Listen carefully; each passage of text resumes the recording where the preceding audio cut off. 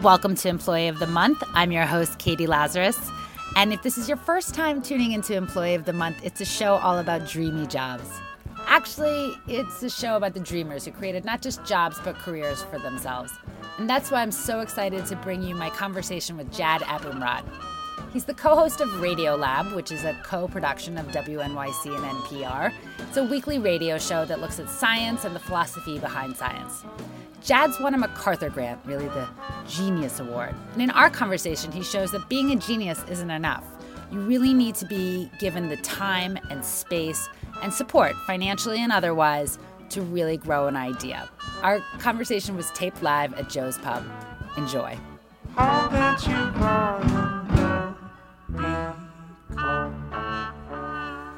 He is the recipient of a MacArthur Grant, which is also known as the Genius Award, and the host of the Peabody Award-winning and wildly popular radio show that is a joint production of WNYC and NPR, and it is called Radio Lab. Please put your hands together and welcome Mr. Jad Abumrad.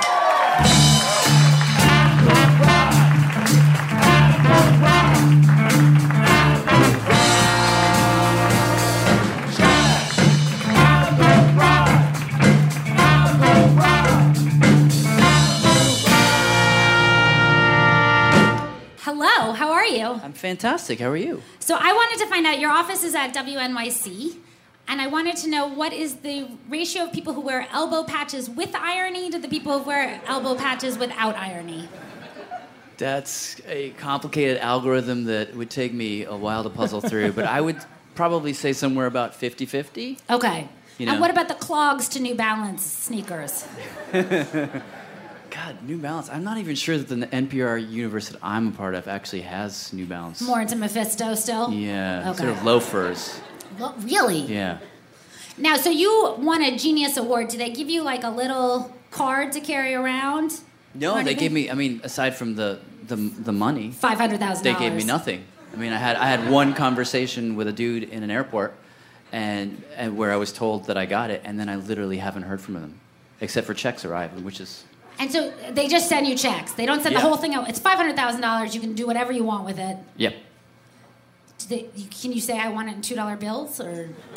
No, they give it to you in these quarterly payments, and the fact that they don't tell you what to do with it creates this like incredible sense of of burden. Like you'd want to do the right thing because you're not being told what to do. Yeah. You know what I mean? No, it's a good thing. It's a great burden, but because they don't say this is what a good moral person does with this money, you suddenly have to own that question yourself.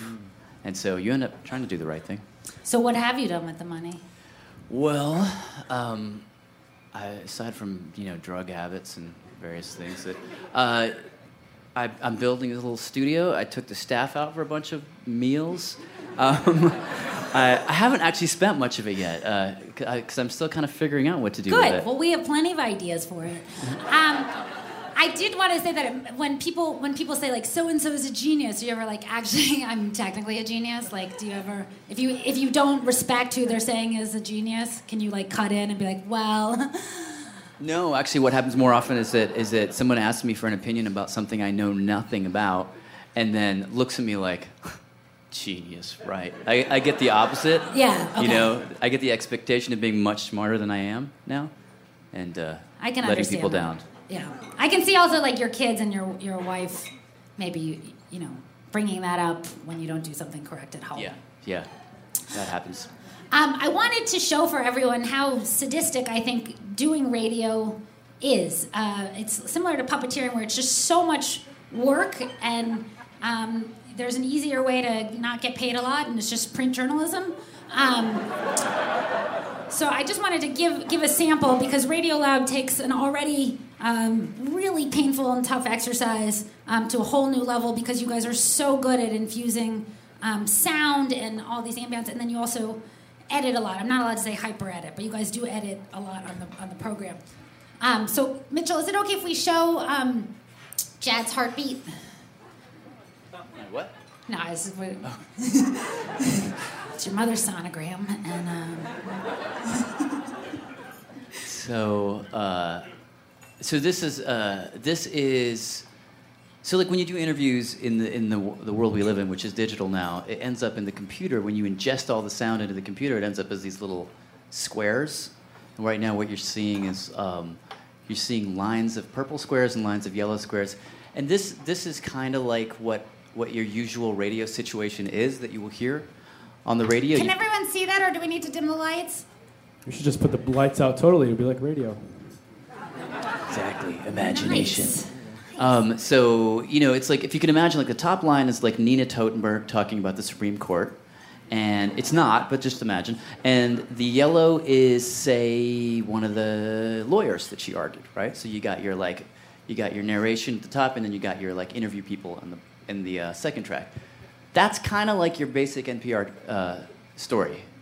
So if you go forward one slide, when you get slightly more complicated, like say you got a reporter, probably wouldn't be Nina Totenberg, but some other reporter who is doing a story out in the world, and they've got themselves recorded, they've got the interviews recorded, and they want to add one more layer, which is maybe sound, natural sound.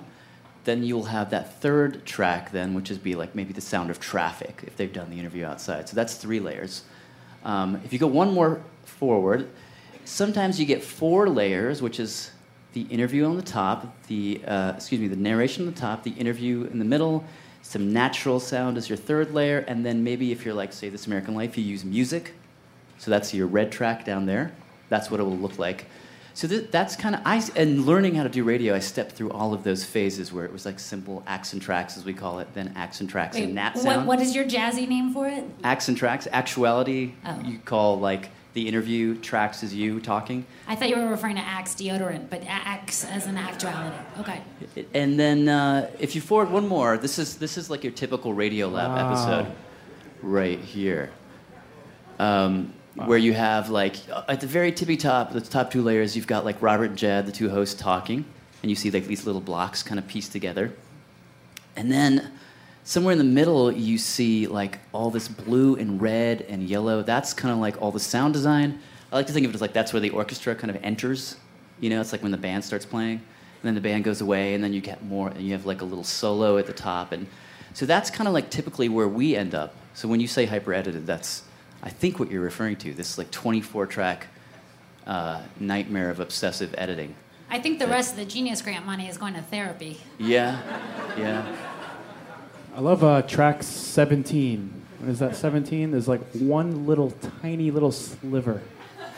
What's there? What's that? I have no idea. I don't know what this is. I've lost the context for it. Well, this is very, very helpful to see how much work goes in. The other thing that, because you're originally a musician and musical composer, music is a very important part of this. Yeah, I mean, I actually started out not in journalism, which is unusual, I guess, for people who do what I do.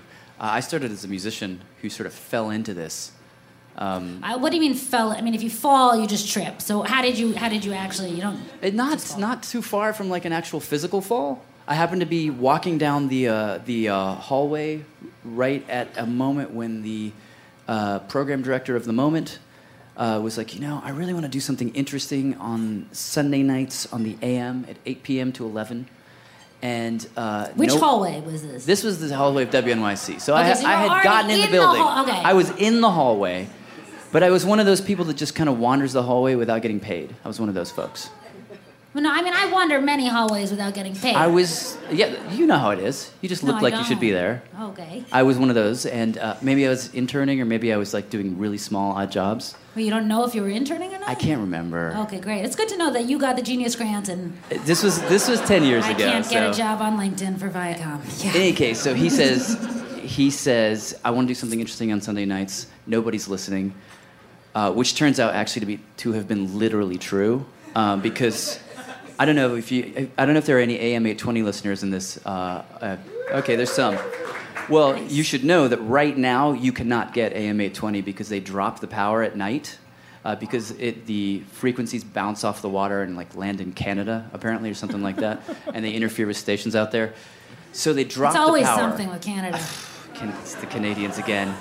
But unless you are literally hugging the transmitter, you cannot get that station. So I was doing a show for about a year for no one, called Radiolab, and it was sort of like it was a lot of music. It was a lot of old documentaries.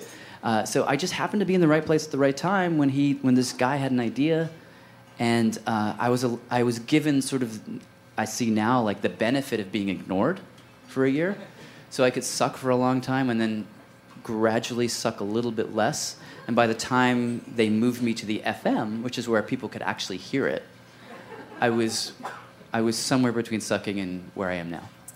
Great.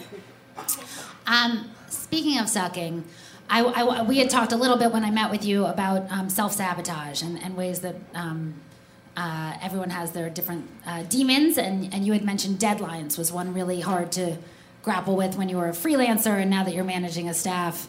Yeah. How have you self-corrected, or have you self-corrected for deadlines, hitting them? Deadlines are hard. I turn into like a big crying baby like 48 hours before a deadline, and I'll beg to anybody who's in the hallway, like, no, come on, let's just push it back. No one will care. There's a lot of hallway walking going on. There's a lot of hallway therapy, confessional type things. You're like just one long Aaron Sorkin show. Except way less verbal and smart. So doesn't everybody have this problem with deadlines? I mean, isn't this? I do, but I also don't have a Genius Grant and a show that's listened to by 2 million people. So it's cathartic to hear that someone who's as successful as you are also struggles somewhat. Yeah, it's like you want it to be you. I mean, the problem is that like now there are people who work for me, and there's a station that gives a shit for the first time, and so you have to turn things in on time, and I kind of think of it as like you got to take out the trash, or else it's like, I don't mean that in a negative way toward the content, but just like you have to be an adult, you know what I mean? So I've heard about that. So I do struggle with that, but I try to think really hard about the concept of good enough right now, because if it were left to me, and my perfectionism I'd hang myself with my perfectionism every time. But now I think, okay, what's good enough to do right by the story, do right by the characters in the story, to do right by the staff so that they don't kill me, I don't kill them, and that saves some energy and some chi for the next one. Well, considering, you guys have done over 300 stories, I'm going to guess. Somewhere around there. Yeah.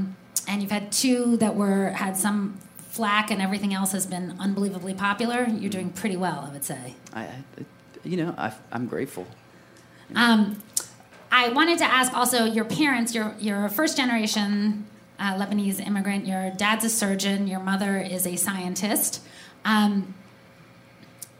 Were they thrilled when you said, I'm going to go off to Oberlin and do music? They weren't. I don't know that they were thrilled, but they sort of took the long game. They were like, it's like playing for the fourth quarter, kind of. They were like, he'll figure it out. He'll come back to the tribe at some point. And it turned out I did, like, as in getting into music and failing at that, and then falling into radio, I somehow ended up talking about science a lot, which is what they do. So, I took sort of a long path to come back around to what they've been doing all along. Your mom, at least, seemed really proud. I was reading this alumni newsletter in, I forget which university, in St. Louis, is she at her university right now? And she was beaming about her son, who works for an Edward R. Murrow awarded show. She's very proud. She used to do these things where she would take like a salt shaker, because she studies this protein that's involved in fat getting in and out of cells, and she would take a salt shaker and she would try and explain to me, like, okay, here's the fat and here's the cell, and something's got to get the fat into the cell. Well, what gets the fat into the cell? It's a mystery. Okay, well, it used to be thought that it would just go through osmosis and it would just wiggle its way in, but no. I discovered this protein. It's like the canoe in the river Styx. You put the fat into the canoe and it canoes it across the border of the cell, and there it goes. And she would do these elaborate explanations for me every day, and I'd be like, oh, whatever, Mom. And now I draw on those memories. I'm like, oh yeah, I have to tap into that memory of her being passionate about a protein. Like that becomes my material in a way. CD36, that's her hot protein. Nice. I know, I'm pretty impressive. You found that out. Katie, I'm impressed.